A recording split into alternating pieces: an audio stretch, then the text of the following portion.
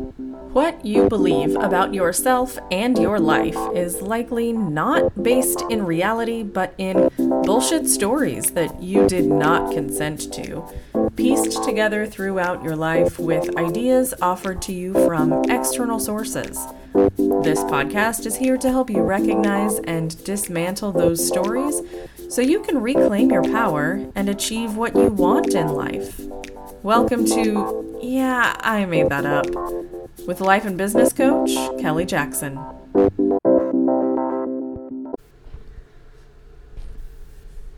I got fat again. This pattern is well practiced. I've hinged my self-worth on my body shape and size for as long as I can remember. My body started to curve around the 5th or 6th grade, which is also when my period began. I got thighs in 7th grade, and with them came cellulite. Ew, cover that up!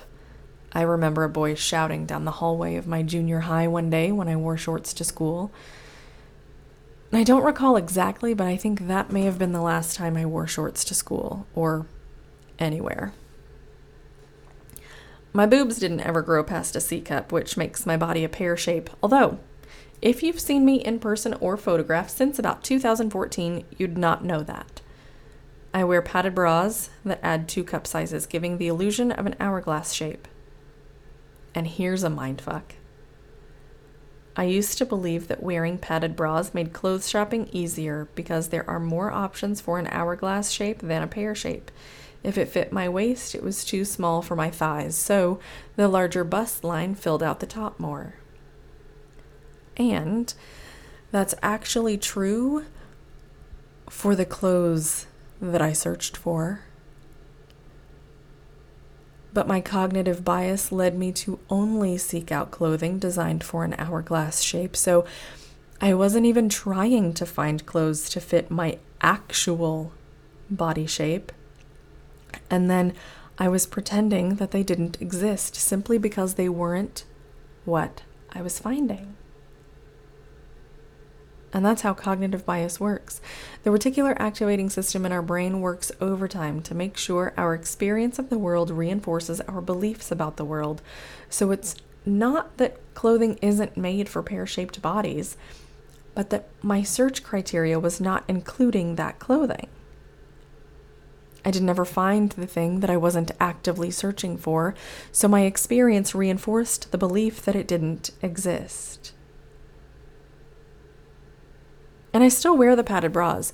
The story isn't a, now I love my body and everything is perfect story. It's a, I'm still doing this work too, y'all story. Maybe one day I'll get different bras, but I tend to keep my bras for years, and that day is not today. So, I got fat again. This thought is a really interesting one. The body image work I've done has been really surprising because when I discovered that I needed to do any work here at all, it was after a pretty major weight loss accomplishment. I had been doing thought work on other areas of my life and seeing significant changes. I was breaking free of pressure points all over the damn place.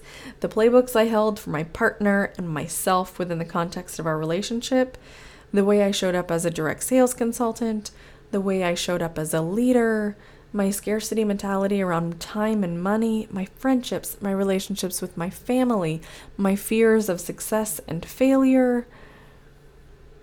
And I thought that my weight loss was due to all the thought work I was doing, that I was finally loving my body enough to lose weight. I got down to a size 6, and I was so proud of myself. I couldn't stop looking at myself in the mirror. I loved the muscle tone I had. I loved the way my jeans fit. It was so fun being in this size 6 body for about 2 weeks. And then I started picking apart the various aspects of my body that were not quite good enough. If my thighs were just a little smaller here and here, and if that bulge above my knees was just in a little more, then I'd truly be happy with my body. So the size 6 was a great stepping stone, but I actually needed to be a size 4. For my stature, a size 4 is what would be best. And then magically, a pair of size 4 gold jeans appeared in my closet. That's when I realized that I had it all wrong. I finally loved my body enough to lose weight is fucking backwards. That's not how it works. That's not how any of this works. We cannot love ourselves enough into changing things that we're ashamed of. We have to work on the shame itself. We have to dismantle the thought patterns that we did not consent to in order to accept the parts of ourselves that we've been ashamed of. We have to learn to love the parts we've been loathing. And that sounds so impossible for the things that we've spent our entire lives being ashamed of. It's not like flipping a switch when we shift the thought patterns that we did not consent to. And that's why positive thinking doesn't work for so many of us. We have to get to neutrality first and learn to believe the thing we've been shaming ourselves for is just there. Not that it's good, just that it's not bad. And then we have to try to change our emotional state. Because we try to run away from the shame by changing the thing itself, and we end up just reinforcing the pattern. So when I lost weight and got down to a size 6, it felt good for a short period of time, but I hadn't worked on the thought patterns. So that meant that after the initial celebration of, yay, I did the thing, I slid back into picking apart my body, primarily focusing on my thighs. I had to dismantle everything I believed about my body, bodies in general, women's bodies, health, beauty, pain, illness, and a whole lot of other stuff, and recognize which beliefs I held that I did not consent to.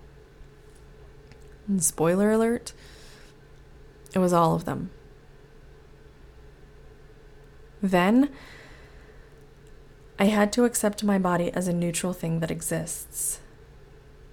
Not good, not bad, just there. It's only once we reach neutrality that we can shift further into a more pleasant emotional state like joy, gratitude, or love.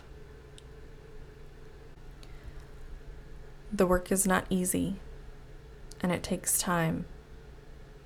And I truly believe that it takes a third party for most of us, which is where a coach comes in. And it's also not necessarily done when you think it is. It's an ongoing process. When COVID first became a conversation topic where I live in the Midwest, my girlfriend and I stocked up on dry goods, cans of beans, boxes of gluten-free pasta, rice, sauces, things we could eat should we get sick or otherwise be unable to obtain food. And this was in early February of 2020. Valentine's Day, we attended a concert. And a few days later, we were both really sick. She didn't have health insurance. Thanks to the ACA, I did. And I was diagnosed with pretty much everything except COVID. And wasn't even tested for it because it, quote unquote, wasn't here yet. It wasn't even an option given, not mentioned during my appointment at all. COVID was in Seattle, and that was about it. No one was talking about it here in the Midwest.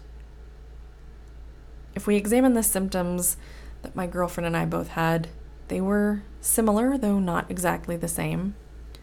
Both sets of symptoms included what we now know as COVID standards: difficulty breathing, shortness of breath, loss of taste and smell, etc. I couldn't take a deep breath without feeling what I describe as sparkles in the bottom of my lungs until at least June. And I couldn't walk up the stairs to the second story of my house without getting winded until about August. It's still inconclusive whether or not either or both of us had COVID, but the specific diagnoses are completely irrelevant. This was my experience over the course of a few months. And while we were both in the most sick stages, we lived on the foods that we had previously stocked up on, and it was several weeks before we needed to purchase more groceries. At that point, food options were limited. Supply chains were down around the country and around the world, and people were panic buying some pantry staples. My body does not love a diet that's high in starches. I experience fibromyalgia flares and other autoimmune symptoms with certain foods in any quantity and other foods in higher quantities. With the quarantine foods we had available to us, my body experienced higher levels of inflammation than it's used to. And without being able to breathe properly for a few months, I opted not to push my body too hard, choosing gentle movements to facilitate healing and recovery. And over those few months, my body expanded. I got fat again, is what my brain likes to offer. It's an old pattern. It's one that's well practiced. But I did not consent to it. And it's entirely fucking optional. To dismantle the shame associated with the thought I got fat again, I had to first go into what I think fat means. The thoughts I've chosen to think on purpose are that adipose tissue has no moral value, and that human bodies come in all shapes and sizes, none of which are inherently better or worse than any others. And if that sounds boring to you, great. But the patterned thoughts that I did not consent to are everything from I'm a bad partner, to I'm a bad woman, to I must not love myself enough, to I'm so lazy, to my business is going to fail if I'm fat. The work here begins with calling bullshit on those old thought patterns. Then it's fostering compassion for myself and my body. My body went through some shit in 2020, y'all, and it survived. And I truly believe that the recovery process went smoothly even without medical intervention after the initial round of antibiotics, partially because I was able to tap into compassion for my body. And yes, I gained some weight in the process. And yes, I'm still working on loving my body as it is today, because this work is not a one and done kind of situation. Our shit comes back up and we face it again and again. Each time is a little easier, a little quicker, and a little less intense, because we've done it before. The work is familiar. We know what to do. And over time, it becomes something we can wave off without much effort. That's the place I'd like to help you get to in every area of your life. Because how you do anything is how you do everything. If you're doing anything from a place of self-loathing, and if you're working on losing weight, that's probably coming from a place of self-loathing, then you're doing pretty much everything from that place. Hustling for your self-worth. If I could just get thin enough, then I'd be lovable and I could be successful. And that is completely fucking backwards. You did not consent to that. So let me help you shift it. Email me to sign up for an exploratory call. pressurepointcoaching@gmail.com.